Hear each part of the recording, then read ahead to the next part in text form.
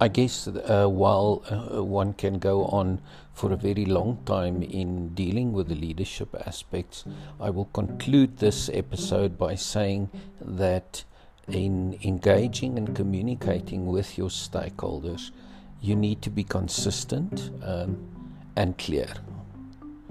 And here it is very important to always give them the context, the reality that I referred to earlier.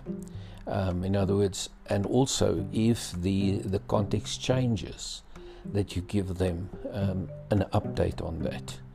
And then to tell them why. Given the context, why do we need to change? And then as soon as possible, to also tell them what will change and how it will affect them. And here again, the aspect of ethical transparency comes into play, as I mentioned earlier.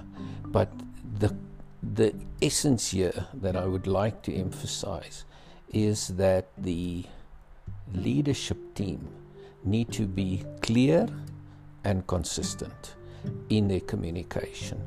They need to show also that they are confident and enthusiastic about the future.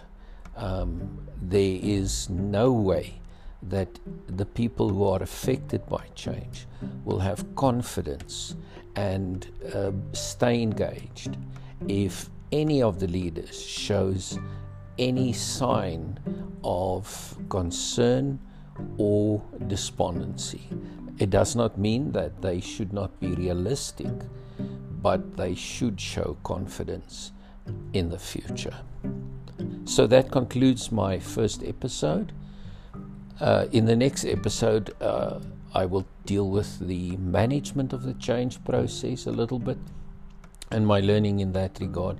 And in the third episode, I will talk a little bit about personal transformation, the learnings in that regard. So in this episode, essentially, what I tried to say was that the leader is really the one who creates the landscape, whereas the change process, the people involved in the change process, the change management, are really tending to the garden. And the individuals in tending to the garden and creating that new desired future need to also grow, transform, and flourish.